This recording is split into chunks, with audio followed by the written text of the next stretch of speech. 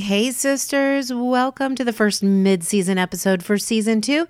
I'm your host, Dr. Sherry. Thanks for joining me for another episode of Thriving Thoughts.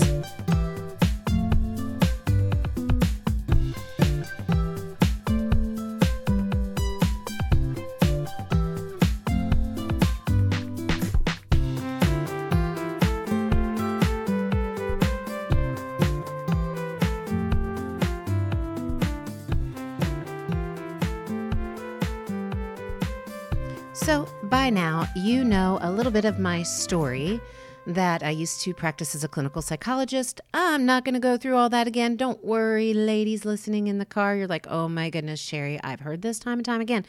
Well, listen, the only reason I bring it up is because I quit that field because it prevented people from connecting with one another, and it perpetuated the myth that there is something wrong with us. And if there's something wrong with us, we've got to keep it behind closed doors.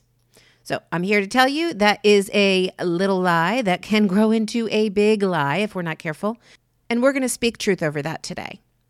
In my conversations with clients that I've worked with in the past, with women in business that I've had the privilege of getting to know, with friends and family members, and in my conversations with myself, the topic of brokenness has come up repeatedly. I don't believe I've ever met a woman who at some point in her life has not alluded to the sense of being broken. I think we all feel it, and I think some of us talk about it, maybe with those closest to us, maybe with our girlfriends, maybe with some of our family members. But I don't think we talk about it enough. I think that there's this fear that if we talk about how broken we feel, that it might somehow make it real, make it come true. And instead, if we can kind of bury our heads in the sand, bury our brokenness, so to speak, that somehow it won't be there. But it comes up. It comes to the surface every once in a while. Maybe it's when you catch a glimpse of yourself in the mirror and you're getting ready for your day, and those doubts and worries and insecurities about ourselves come in, and we think, man, there can't be anybody else who thinks so poorly of themselves the way that I do. Or maybe it comes to you at night when you're laying down and you're replaying your day, and maybe there's something you missed or something that you are gnawing on or is gnawing at you that maybe you could have done, quote unquote, better.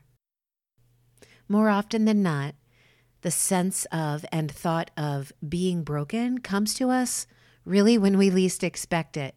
It's like, way to knock me down again, thought world, right? I remember one day I was driving down the road and something somehow magically came into my mind about something that I did 25 years ago. And it was like my brokenness was fresh again. It's like these little things in our lives keep creeping back up and reminding us, lying to us, y'all, lying to us, reminding us that we are broken. And then here's the other thing that happens. We tend to think that nobody else is as broken as we are. I actually just had a conversation with a woman the other day who I did a podcast episode with, and it was fascinating. She's probably about 20 years younger than me. And she said during our conversation that she remembers a time when she told a family member or a friend, I can't quite remember which, that if they really knew her, they wouldn't love her. And it was so fascinating to me because many, many years ago, I had written a similar letter to my mother saying, if you really knew who I really was, you wouldn't love me.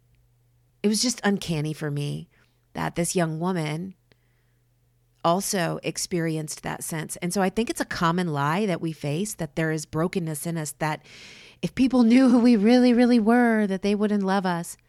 And I think that we overlook the priceless creations that we are, and we tend to muddy that up with what we call our brokenness. Here's the truth. All of us are broken in some way.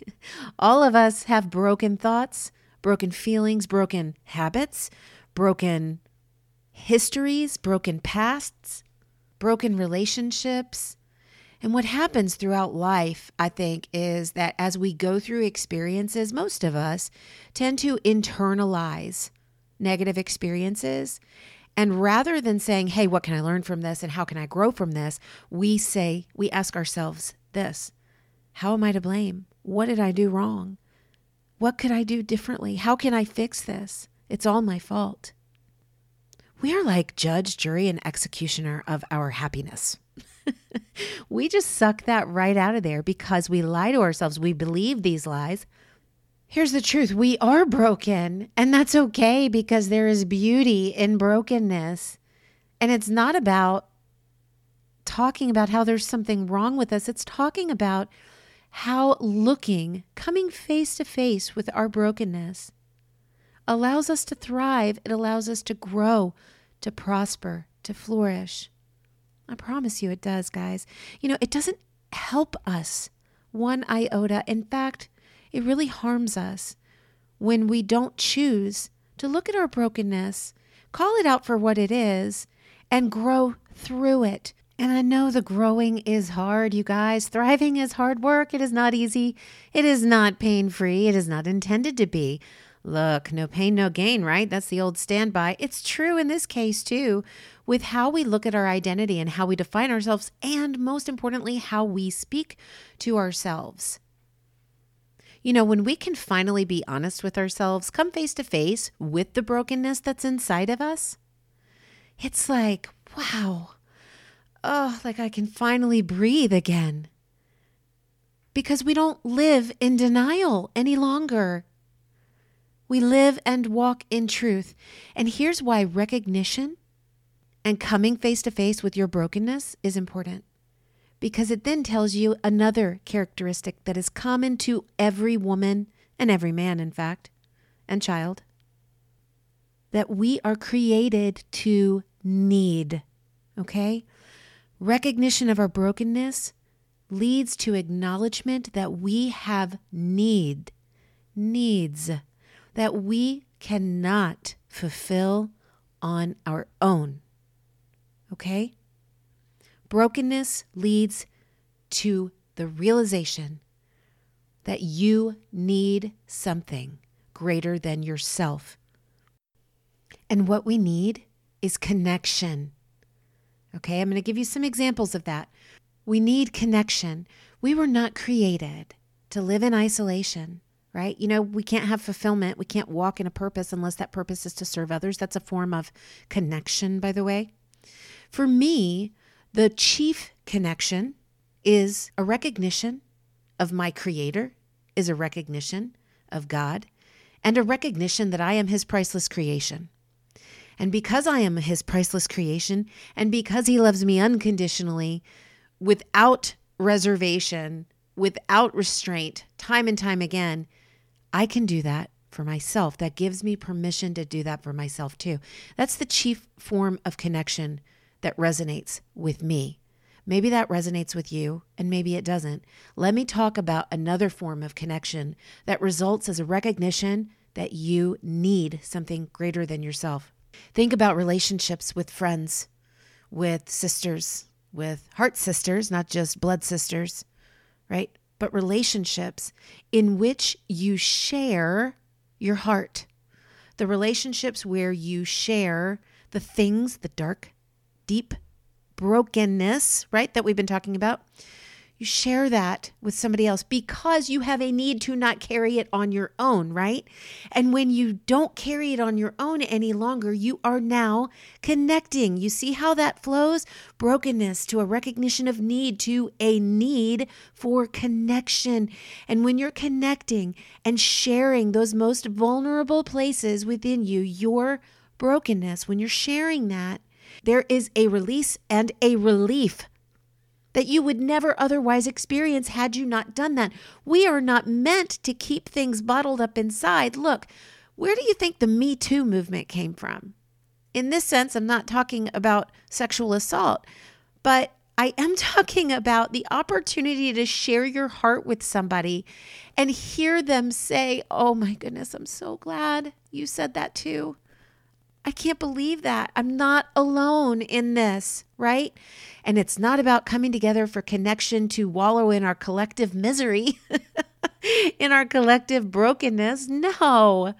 It's about supporting and encouraging. And then with that connection, you can encourage one another to thrive, to grow, and to prosper. See, we need the voices outside of us. I need the voice of my Heavenly Father. I need the voice of the people in my life that I've been blessed to call friends, that I can share my deepest moments with.